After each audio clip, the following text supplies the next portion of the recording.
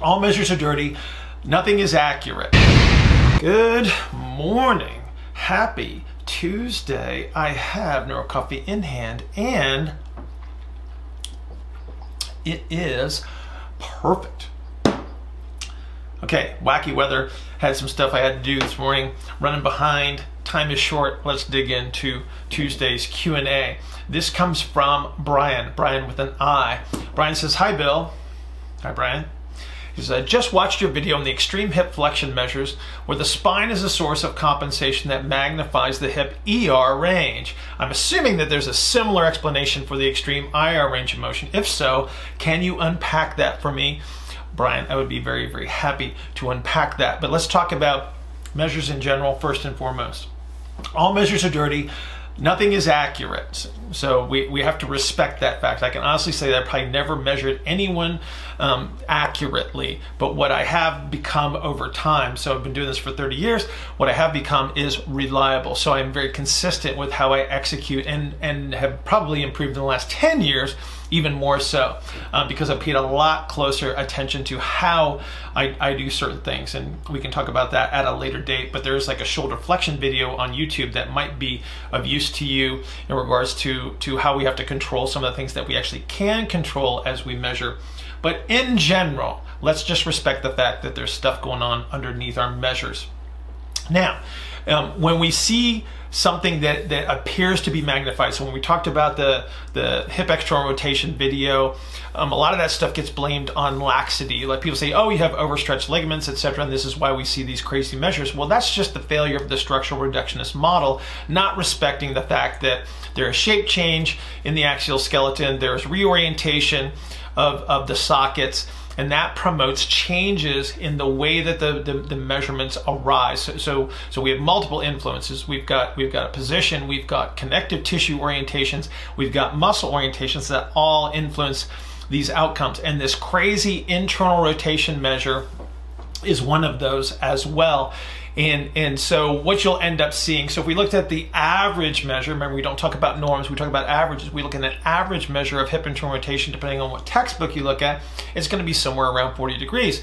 But then you got that patient that walks in and you throw them on the table and you're measuring, they go, oh my gosh, they have 60 degrees of hip internal rotation. You go, oh my goodness, that hip capsule is lax, and it's usually not. So let's talk about what the orientation is that we're typically seeing under these circumstances, and then we can kind of, as you asked for, we will unpack this to a degree. So if I'm looking at the orientation of the acetabulum, and if I look at the ligamentous structure of the hip has this cool little spiral kind of an orientation to it. And so the orientation in itself is, if I try to turn this thing into internal rotation, it creates a constraint because it's already twisted in that direction to a certain degree. So this is one of the dirty little secrets about lower extremities, is they're already twisted into internal rotation. That's why the dorsum of your foot is on top when it should be on the bottom. And so this is the twist. So if I try to twist this farther, I hit the constraint. But if I look at orientation of this innominate, I can actually put this in a position where I actually untwist the orientation of the hip, and all I have to do is move it up and over top of that femur. So this is going to be an anterior orientation, so I will have traditional extension of the lumbar spine on the side where you get the magnified measure. And so that's going to take this pelvis forward and over top of the femur. And if I take it far enough, I'm going to start to pick up internal rotation, because essentially what I'm doing is I'm untwisting the capsule, and then I take my measurement, and then that picks up all that laxity. It's not laxity, it's just slack in the capsule created by position.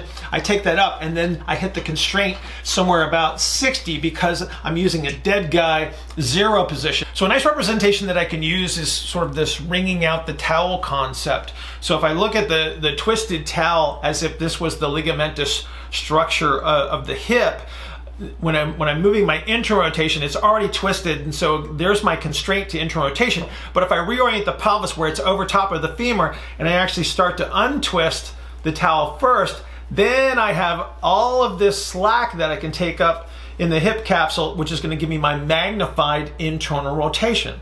So remember that I have other internal rotation measures to compare against to make sure that I am dealing with this orientation problem. So for instance, if I lack traditional hip extension or adduction. So traditional hip extension and adduction are internal rotation measures. So if I have a deficit in either one of those, then I know that my magnified internal rotation measure is most likely associated with this orientation. I also have my iterations to compare against as well. But here's the problem that you're going to run into when you see somebody with this magnified hip internal rotation.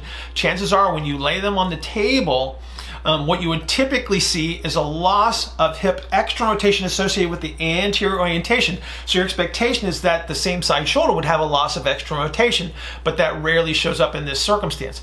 Because of the extreme orientation, because of the traditional extension and internal rotation of the lumbar spine, what happens is I get a thorax that would normally be tilted forward, but it falls backwards on the table. This actually magnifies the external rotation measures in traditional external rotation and flexion. So it can be a little bit confusing if you don't have the awareness that the thorax can actually move as you lay them down on the table. So keep that in mind when you're making your comparisons of same side hip to same side shoulder.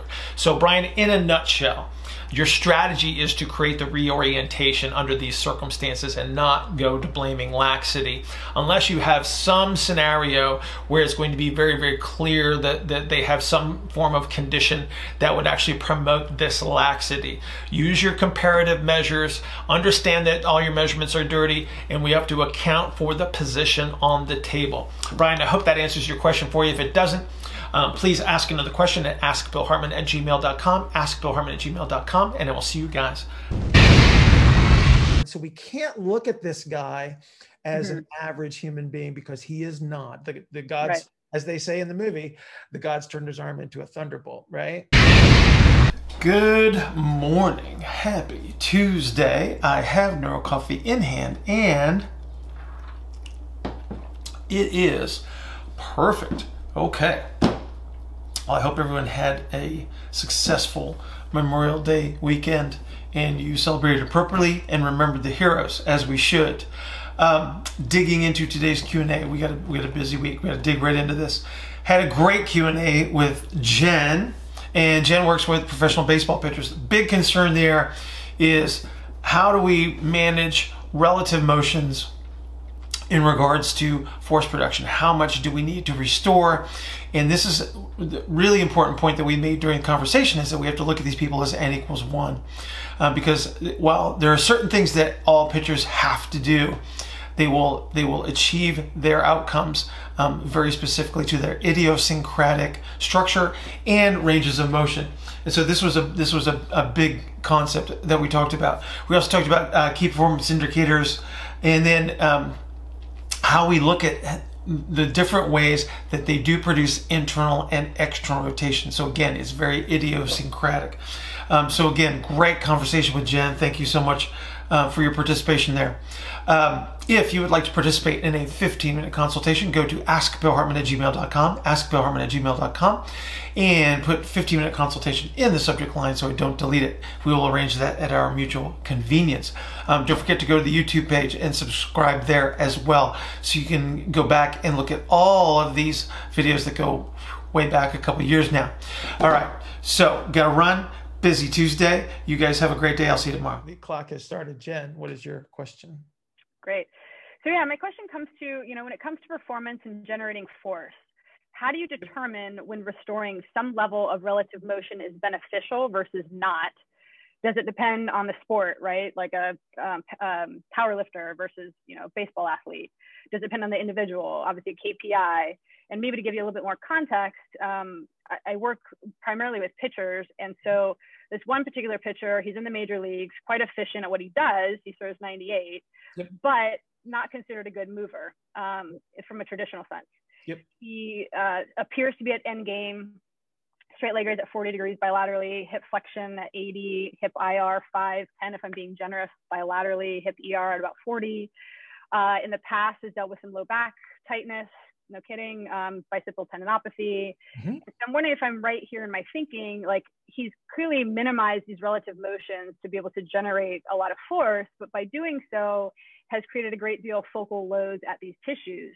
Also doesn't seem very efficient in that he's a very kind of linear in his delivery versus rotational.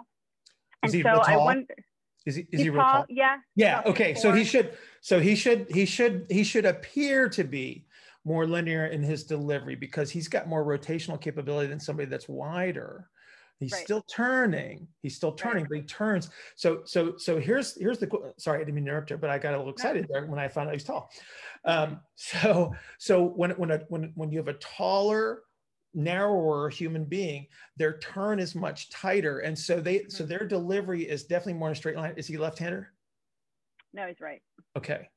That I'm good because lefties are a little odd, but not terribly. But just in generally speaking, it's like you're going to see this more straight line delivery in many of those cases. And so then you think about what is going to be the strategy to keep that turn as tight as possible, so it is as straight a line as possible as he's delivering to home plate.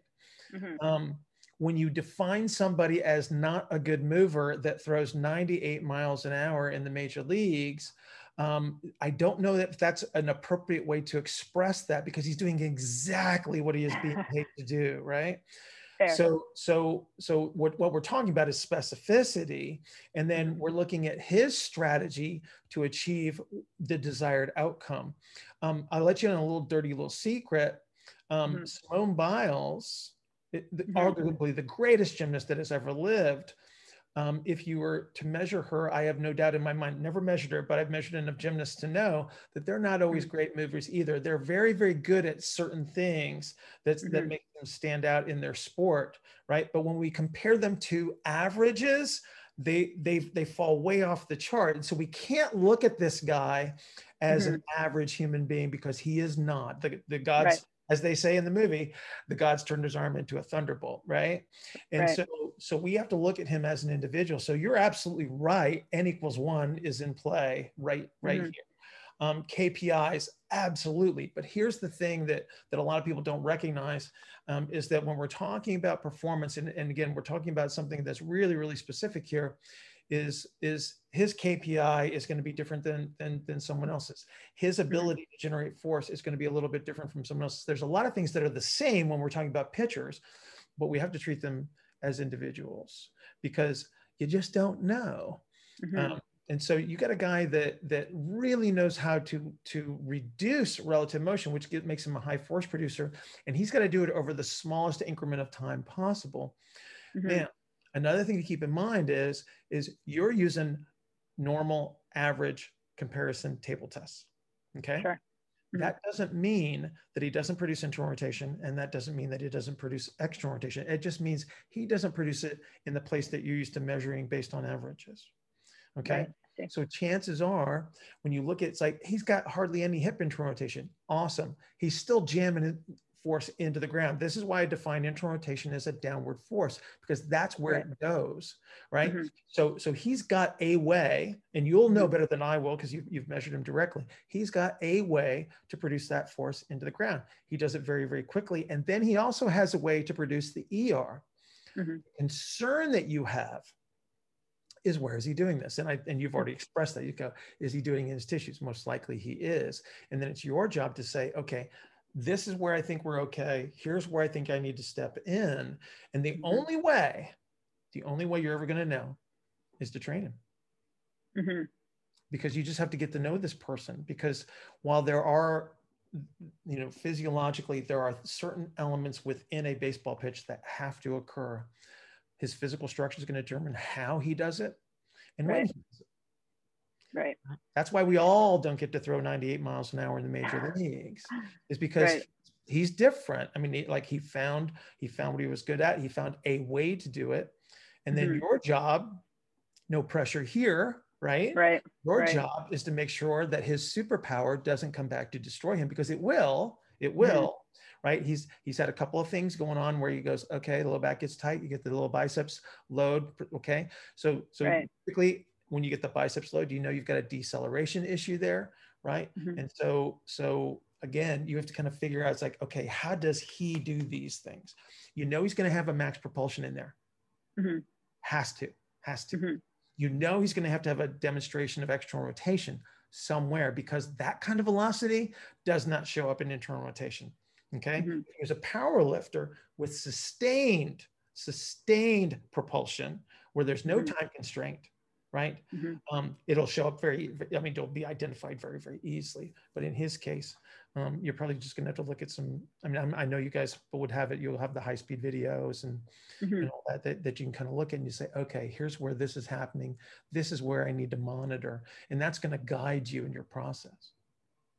So looking at, he gets quite a significant anterior pelvic orientation. So that's probably his downward force and potentially where some of the low back discomfort may be coming from. Right. So he hits the ground with his lead foot. Right? Yeah. And that's where the early to max propulsion is going to come from. Right. Right. So that energy travels up through him. And then you get to decide, it's like, okay, how much of this are we allowing? Right. Because and it kind of, you say this in email. It's like, if you restore too much relative motion, do you destroy his superpowers? Absolutely. That's entirely possible. Yeah. Now and it's going to depend. So he's a major league pitcher. So he's on a 5-day rotation. Yeah. Yeah. So they're typically on a 5-day. Okay. And so what you're going to find is, here's what I would do is I would measure the bejesus out of him throughout that 5-day cycle, because it's going to give you clues as to where and when you need to intervene to sort of give him a little bit more relative motion, and then expect it to disappear as he reaches the point where he's going to perform at his maximum capabilities. And so what you're going to see is you're going to see this little cycle appear as to, oh, okay. So, and you've measured these guys after they throw, I'm assuming, right? Yes. So you know how everything just kind of disappears. And absolutely. Yeah. It makes you feel like you're not making any progress with people, but at the same time, it's, you're giving them maybe a little bit, but then they're using, what they need and going back. But so there's this give and take and the fine line of what that is. Absolutely. So now you can, but what you can do, like I said, you measure these guys over time, and then you sort of get to know them. You say, okay, so whether he's a starter, whether he's not, I'm going to treat him like a starter. So let's just say he throws 100 pitches, 6 innings, something along those lines, right? And then you have this expectation of what you should see in your table tests, and then you say, okay, I'm going to give you back a bunch today to promote the recovery, that process, so we can get that started. But what I'm going to say is, like, on day 2, it's going to be this. On day 3, it's going to be this. On day 4, it's going to be this. And then day 5, I'm going to know that you're going to be prepared. It would be like when you work with sprinters, they don't have a lot of internal rotation either. Because their ground contact time is so brief. It's like, well, think about a baseball pitch. So you're like 7,000 to 9,000 degrees per second of arm speed, right? That's faster than sprinters, right? And so this is a really, really, really kind of a fast thing. So the amount of internal rotation that they end up with is very, very little. So if I had a sprinter that showed up one day and they have like 40 degrees of internal rotation, I start to get worried, because it's like, this guy's not ready to run his best race, because that's going to be a lot of energy that's going to be distributed to managing position. Whereas, it's like, you take your pitcher and you say, maybe I don't want full internal rotation on game day. Right. But by looking at him over a long enough period of time, I can say that, okay, we're in this range where I think you're going to do really, really well. Right. Don't tell him, because you don't want totally. to disturb them, right? But you'll know. So you'll know what to monitor and when. And then if you do see some sort of deficit in performance that shows up, because it always happens, right? There's so many things that are unpredictable during the execution, of the game itself. It's like, but when you see certain things start to show up, and then you can like stick your nose in and you go, hey, you might want to monitor the next 10 pitches here. And if it doesn't start to come back, you probably want to think about, pulling this guy, or you say, he's doing great, everything is exactly where we want to let him go, kind of a thing. And then you provide a really useful and powerful influence. So let me ask you this, in a pitcher like that, who clearly has more focal loads on tissues, would it behoove like a front office to use a pitcher like that in more of like a reliever setting where the workload maybe is a little bit less versus a starting pitcher? That's a really tough call, because I think you have to kind of rely on the consistency of behaviors that you're gonna identify. I think again, you have a very powerful influence here when it comes to decisions like that, because you're the one that spends the time with them. You're the one that gets to know them, whereas the front office is taking this, this 20,000 foot view of the team, and they're saying, okay, what fits best under these circumstances? And so you get to have that conversation with those people, and you say, so-and-so is doing really, really well under these circumstances. And again, it's like, if you have enough data over time, and you can, again, our predictions are lousy. Let's not worry about those, but we do have tendencies that we can say, hey, under these circumstances, he did really, really well. That might be a consideration. Okay. And then what about a pitcher that's still in the developmental process? He's in our minor league system and maybe presents in a similar fashion. Could we potentially try and give him more relative motion? He has a longer runway to maybe then utilize those new motions, learn a new delivery, and thoughts there? And then maybe you extend a career. Right. Absolutely. Yeah. But again, the process, I always look at this as this process that doesn't change, because we're still going to do the same thing. We're still going to accumulate data. We're still going to look for the KPIs, right? And he's going to eventually show us what his needs are. But you're right, you do have developmental time here. So your experiment is a lot, you have a much broader time for safe to fail experiments here, where you can just say, okay, let's put him in this situation. Let's give him this. And then let's just see how he performs. Because what you might do is unlock something that's really, really important. So, I work with a lot of guys out in Arizona, and they work with a lot of baseball guys too. And then, you give these guys a little bit of something, and then they tap into 2-3 miles per hour, which gets them a better look. Right. Or you buy them more pitches per appearance. Holy cow. It's like little things like that. When you're in those developmental stages, really powerful, because like I said, you do have the time. Okay. Very, very helpful. Very helpful. Well, I think you're already on it. I think you kind of knew the answers before we started talking. You just needed somebody else to say, yeah, you're on point, Jen. No, absolutely. You're on it. I don't doubt you for a second. I don't doubt you for a second. I appreciate that. How are we doing on time? We're good. Keep going. Okay. All right. Okay. So as far as strategies for this particular player, I've utilized rolling patterns, lazy bear positions, so on and so forth. It kept it within, that sort of kind of easier activities for him. Tried to sprinkle that in through his lifts as well, using his lift almost like a recovery strategy versus adding more load to the system. Correct. He's already a good compressor. He's already a good compressor. It's like, so this is going to turn into one of these conversations about, oh, he just needs to get stronger kind of thing. No. Yeah. Okay. No, I think his force production is not your greatest concern right now. I think that, again, looking at his numbers, he's already great at that.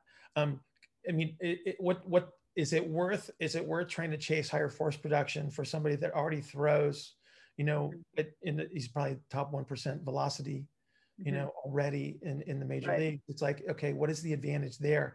It's like, did you just steal 20 pitches from his next appearance, or did you buy him, a faster recovery and then getting ready for the next game? It's like, that again, that's your experiment. But I would say that yeah, it's like when you got this guy in the weight room, I think the strategy is to make sure you don't take away something, right? And then just make sure that he has everything that he needs. And your data is going to tell you, it's like, what are his numbers? When does he look the best? You compare his bullpens, and then you, like I said, you just track him over time, and he'll start to show you what he needs to do. Absolutely. Excellent. Well, I appreciate your time. I'll save. Very welcome. It's always fun to talk about this kind of stuff. Definitely. Wonderful. Thanks, Bill. All right. I'll see you later, Jane. Because the advantage of the wide assays have is the angles at which the musculature associated with their skeleton, like their rib cage and their pelvis, is generally more horizontal. Tremendous advantage for force output. Good morning. Happy Wednesday. I have Neuro Coffee in hand, and it is perfect. All right. Well, Today is Wednesday. That means that tomorrow is Thursday, which means that we have the Coffee and Coaches Conference call tomorrow morning at 6 a.m. Please join us. These groups have been great. The calls have been awesome. Really enjoying these. We will continue them. But again, please join us 6 a.m. tomorrow. Today's Q&A comes from Anthony. Anthony asked a question at askbillhartman@gmail.com. askbillhartman@gmail.com. In regards to bench press. So he actually watched some of the recent calls that I did with Ben. So Ben works with a lot of powerlifters. So we talked a lot of powerlifting. And Anthony came in and he says, hey, is there anything that you can do to help me with my bench press arch? Well, guess what, Anthony? We sort of answered this question almost a year ago. So I went back into the archives, dug it up for you, and so I'm going to replay that for you this morning, as I think you'll find it useful to answer your question. Just keep in mind that as we try to gain performance in powerlifting, and especially using some of the things that I've mentioned in this video, there are secondary consequences that you're going to have to pay attention to. So please take that into consideration. Okay, if you would like to participate in a 15-minute consultation, please go to askbillhartman@gmail.com, askbillhartman@gmail.com, and put 15-minute consultation in the subject line, and we'll arrange that at our mutual convenience. Otherwise, I will see you tomorrow morning, 6 a.m. on the Coffee and Coaches Conference call. Have a great Wednesday. So Rena says, this is more of a powerlifting related question. What strategies, both breathing and postural, can those with narrow and wide ISAs use to maximize thoracic extension in the bench press as it relates to the rib cage? This is mostly regarding the setup to execute the lift. Any info on the role of ISAs in proper bench press execution would be much appreciated, actually. Okay, so now we get to take this concept, and what we're going to do is we're going to physically shape somebody into a position that's going to increase bench press performance. So let's talk about powerlifting in general first and foremost. So powerlifting is about force production under very, very heavy loads. There's no time constraint, essentially, like we would see like with the Olympic weightlifting has a time constraint because of the technique that has to be used. So if you can grind out a bench press in 10 seconds, so be it. As long as you complete the lift, that's all that matters. Very, very strong exhalation strategies. Very, very high levels of concentric orientation. So we want to minimize eccentric orientation as much as possible, only enough to allow sufficient movement to be accessible to execute the lift. So high levels of range of motion actually can be detrimental under these circumstances. So if we can steal some range of motion, it actually allows us greater efficiency. We can put more effort into the lift itself and stay in a groove, because again, if we create a situation that physically limits our range of motion, then all that energy that we would normally have to use to control the position, we don't have to worry about. Now, there's secondary consequences, which we'll talk about, but for right now, let's talk performance. So what we want to do, regardless of your physical structure, so we talk about narrows and wides, what we want to do is create as much anterior posterior compression as possible, because the stronger the exhalation strategy, the greater the force output into the extremities, and then the more weight that I can lift. Now, there's a subtle difference between wides and narrows. So with the wides, you're going to want to emphasize the latissimus dorsi element of this posterior compression. So we're talking about below the level of T8. So we're talking about bilateral symmetrical lifts like barbell rows and lat pull downs being staples for the wide ISAs, because what we want to do is we want to create as much compression on that posterior aspect of that rib cage. Because the advantage that the wide ISAs have is the angles at which the musculature associated with their skeleton, like their rib cage and their pelvis, is generally more horizontal. Tremendous advantage for force output in things like a bench press or a squat or a deadlift. So if we can compress that lower posterior part of the rib cage, you immediately increase your arch, you immediately increase your compressive strategy, you immediately increase the amount of weight that you can lift.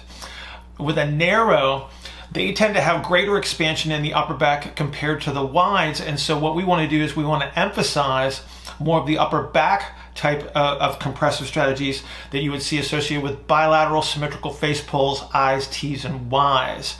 Okay, so there's this subtle difference. Now, they'll still do lat pull downs, and they'll still do their rowing in a bilateral symmetrical manner, but we're talking about emphasis as far as the subtleties between structures. The wides are also going to probably benefit a lot more from doing the back extension type of things, or reverse hypers, because what they have to do to actually maximize their arching capabilities in the bench press, but also to carry over to the other lifts, is they have to close the lower posterior aspect of the pelvis as well, just like the lower posterior rib cage.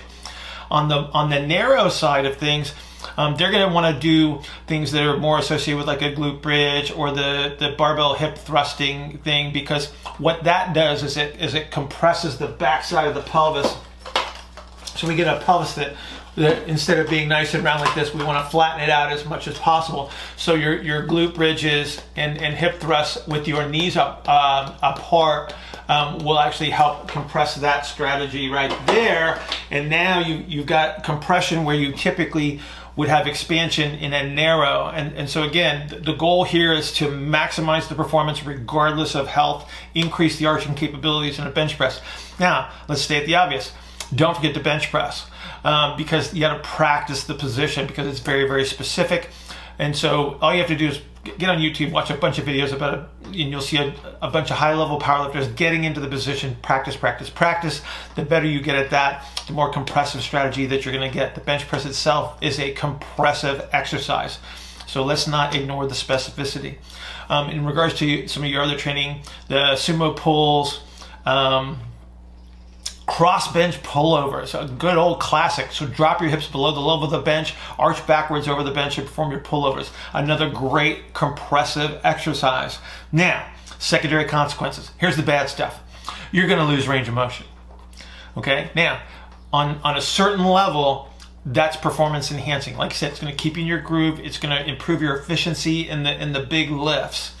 But the secondary consequences of losing that range of motion is you're going to create a bunch of compressive strategies. So you're more likely to see a bunch of soft tissue injuries, because the concentric orientation associated with the compressive strategies will reduce blood flow to key areas like connective tissues and bone and things like that. And so that's why you're going to see a lot of the soft tissue injuries that you see in powerlifters. That's why you're going to see the progressive arthritic conditions in powerlifters.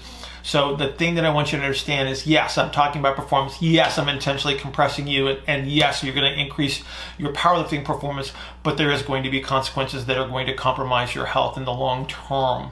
So please keep those in mind. You get to be an adult. You get to make all of your own decisions here. But the reality is that the harder you drive yourself into these positions, the more likely you are to experience the negative secondary consequences associated with high levels of concentric orientation over prolonged periods of time and exhalation strategies, which could compromise who knows how many different levels of health. Rena, I hope that answers your question for you. It gives you a lot to think about. Make good decisions. And I will see you guys coaches and coffee tomorrow morning, Thursday morning, 6 a.m. Don't forget that. And I will see you guys. Things are not always as they seem. So you have a precursor question that you have to ask them before you do that activity. What would that be? Usually I like to ask them, make sure just how sensitive their lower back is, so that and then whether or not they're comfortable on their sides or whatnot. There you go. That's the question you have to ask. Okay. So classic subjective questioning from physical therapy school, Jordan. Here you go. Somebody walks in with shoulder pain, right? One of the questions you always ask somebody is like, can you lay on that side? Okay. Now, why do you ask them if they can lay on that side? So I can roll them onto it? Yeah, because exactly. So if I have somebody, think about this for a sec. If I have somebody that can't lay on their left side, okay, and I throw them on the table and they measure and they don't have any AP expansion on that side, okay. So they're more compressed ADP on the left side than they are on the right side. Now think about that shape laying on its side, where the narrow side of the thorax is pointing down into the table and the rounder side is up. They're laying on a point. That's why they don't like to lay on their shoulder, because they can't create the AP expansion shape change to even lay on their side. It's a dead giveaway for somebody that has AP compression. Camilla, you just got another test. Huh. Okay. Does that make sense? Yeah, this is great. Yeah. Huh. Yeah. That's awesome. Yeah. Pointy stuff hurts. Yeah. So okay. Anybody ever have? How many therapists do we have on the call? Give me like a wave or a thumbs up. Okay. Anybody ever have somebody come in with a horrible, miserable diagnosis that they always give these people of trochanteric bursitis? Trochanteric bursitis is a shape change problem. Okay. They can't lay on their side because it hurts right on the greater trochanter, because it's pointing into the table. Because they have AP compression, they have a hip socket that's pointing straight into the table. They are laying directly on top of a bone. Right. They don't have the shape change. Right. Right. They tell you what's going on by their descriptions. But see, nobody ever told you why you have to ask these questions, because the representative model was like, oh, you have a bursitis, right? And then the doc pokes on their hip and they go, oh, that's kind of sensitive, because they've been standing that way too. So do you think there's any pressure laterally into the soft tissue structures of the hip when you're AP compressed on one side, expanded on the other? Yeah, there's continuous tension there. That makes sense too. I guess like why when they go to lay on their shoulders and it like is a totally different shape that they take when they lay on one side than the other. They're like, I can get my arm like right here, and then on the other side they're like on top of it and they're next to the side. And yeah. Like, okay. Yeah, they can't lay like this, but they can lay like that. Yeah. Yeah. Yeah. Yeah. Oh. Okay. Oh. Yeah. How about that? That's awesome. So if they can't lay like this, Cameron, what shoulder motion are they lacking? If they can't, then they're lacking ER. And yes. See how simple this is? It's like crazy simple, isn't it? Yeah. Yeah. Right. There you go. There you go, Camilla. There's your ER test for shoulder. Can you lay on your side and support your head? See how easy this is? You just got to understand what the representations are. Okay. Because I see, I've seen in other sports as well, like strongman, if you're trying to pick up a stone, like a big round stone. Yep. There's almost no way you're going to do that with a flat back. Nope. So, so you see guys that are able to lift, 200, 300, 400 pound stones with, with a flex spine. So hang on. So let's talk about this very specific movement for a second, because it will coincide with what you were just talking about from the Grakovetsky book. Okay. Mm-hmm. So when he's talking about storage and release of energy with the flex spine, that's how you pick up a stone. Mm-hmm. Okay. Now, are you at the end range? Hopefully not. Because when you get to the end range and you think about the more sensitive structures that would be exposed as the yielding structures, but that's literally, so when you see somebody pick up a stone and they sit the stone on their lap, they regrasp, right? And then they come up fairly quickly in most circumstances, right? So what they're actually doing is they're using the yield and the overcome, the elastic recoil within the axial skeleton to pick that stone up. That's why they use that technique, because it's incredibly efficient, right? And again, that's exactly what Grakovetsky's talking about. It's typically, if done really, really well, so you get somebody that's high level strongman, they are very, very skilled in that. And so they're not really, again, heavy loads always expose you to risk, right? But they are minimizing it by being very efficient under those circumstances.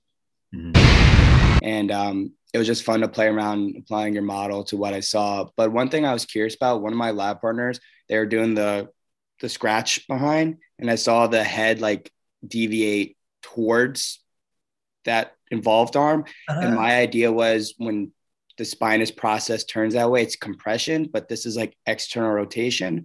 No, it's not. Am I getting my cervical motion? Hang on. So here you go. Hey, Camilla, are you paying attention? Is this okay? Camilla, you paying attention? Are you on? Okay. Yes, I am. Yes, okay. Sorry. I see your cat, but I don't see you. All right. So Jordan, you ever see me do the back to wall flexion test? Yeah. Okay. So hang on. So here's what I want you to do.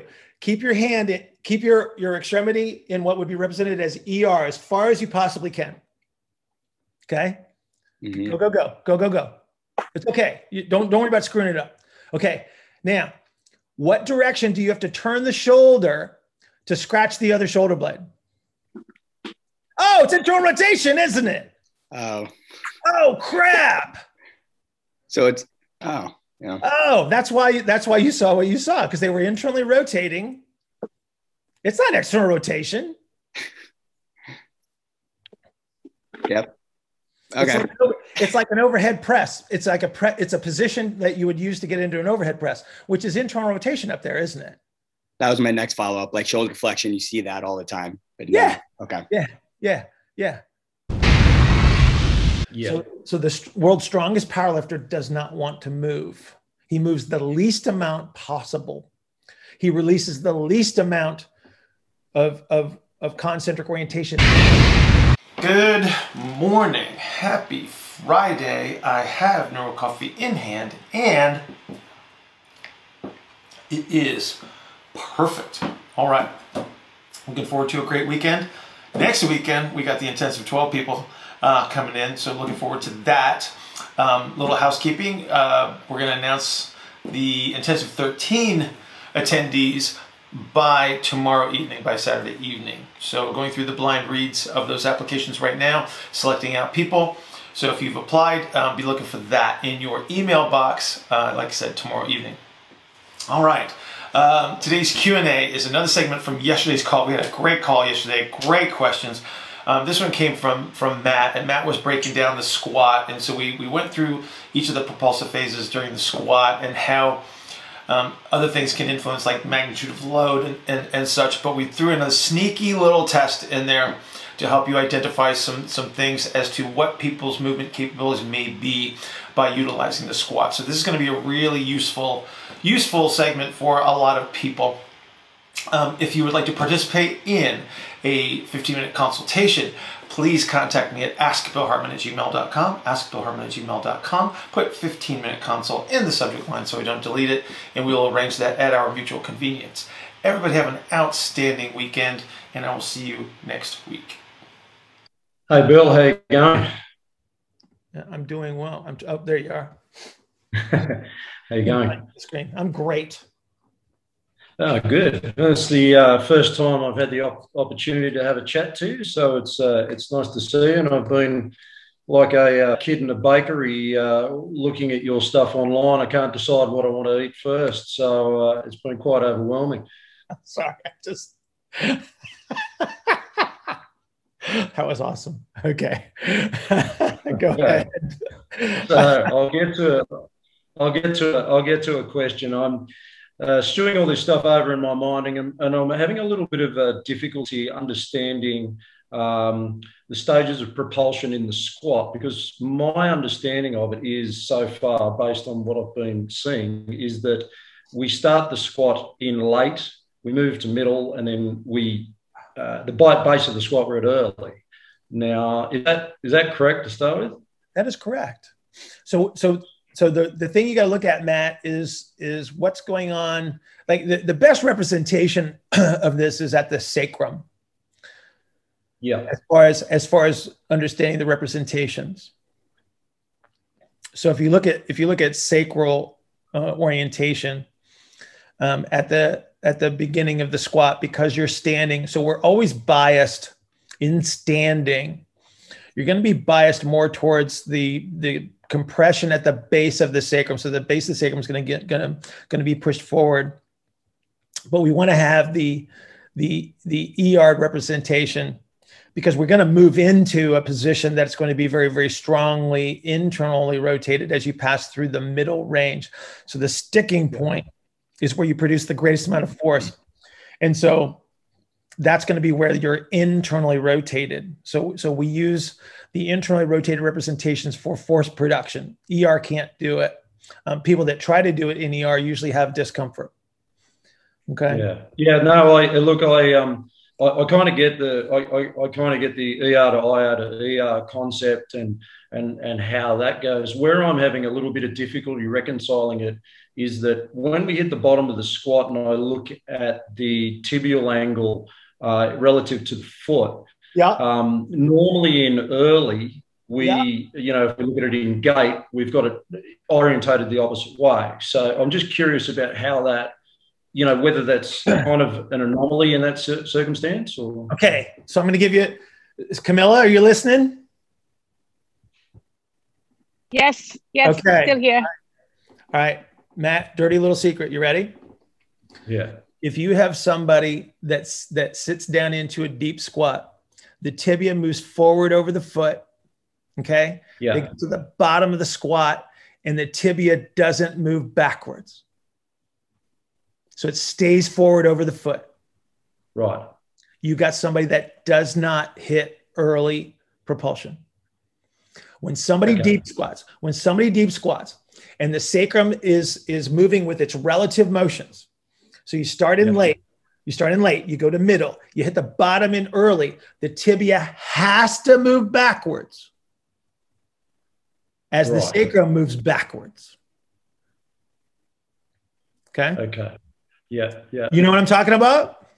Yeah. I get the picture. I keep thinking in my mind. I see a picture of like an Olympic weightlifter catching a really deep position and forward knee trouble. Yeah.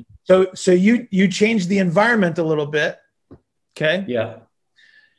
And so how early do you think that they're ever going to get with a heavy load?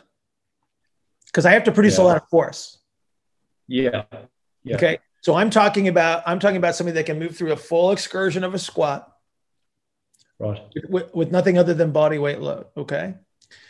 As they go through the sticking point, you're going to see the tibia go forward.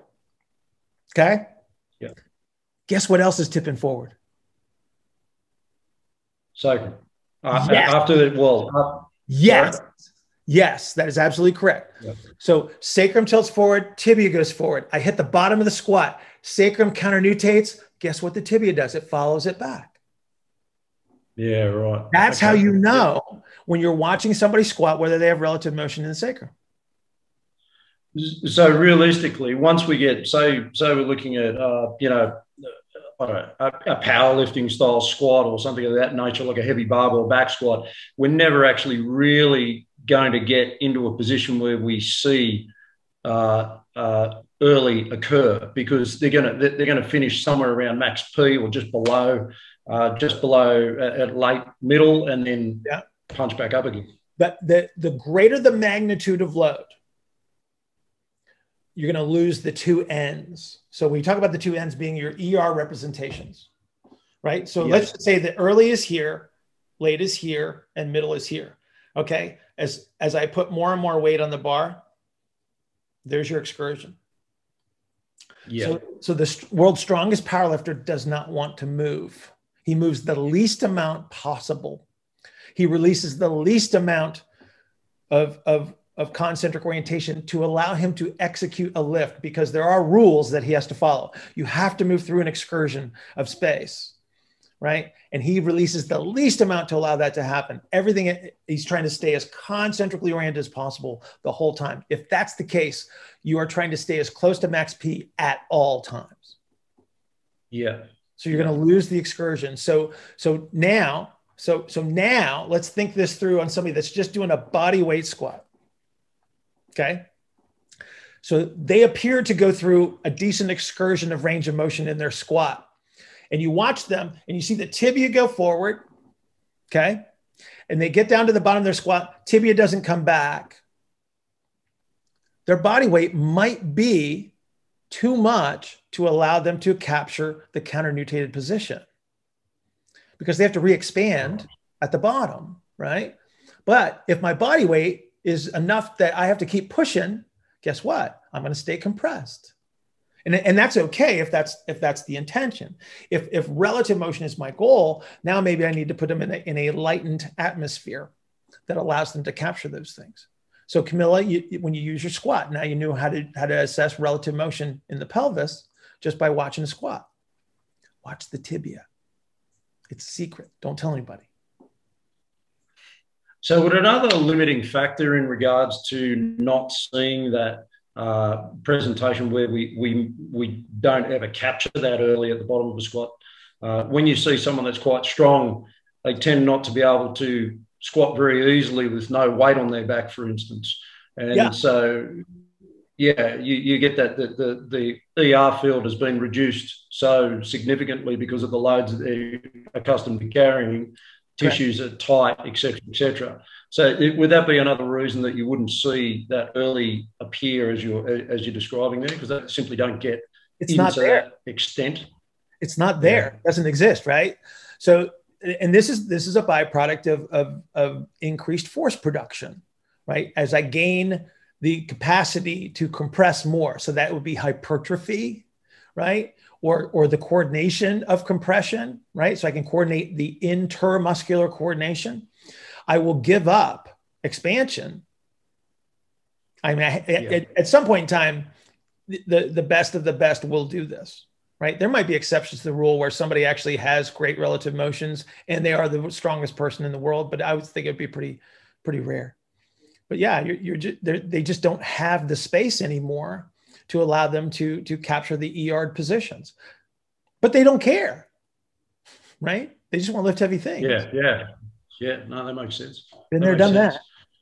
Yeah. Well, tell Lalo too that I was listening to his Osgood Slatter story, and I'm 47 years old and I've had Osgood Slatter since I was a kid, and I can still squat 500 pounds. So tell him that his mate will be just fine. There you go. Love it. Love it. Thank you, Bill. You're welcome, man.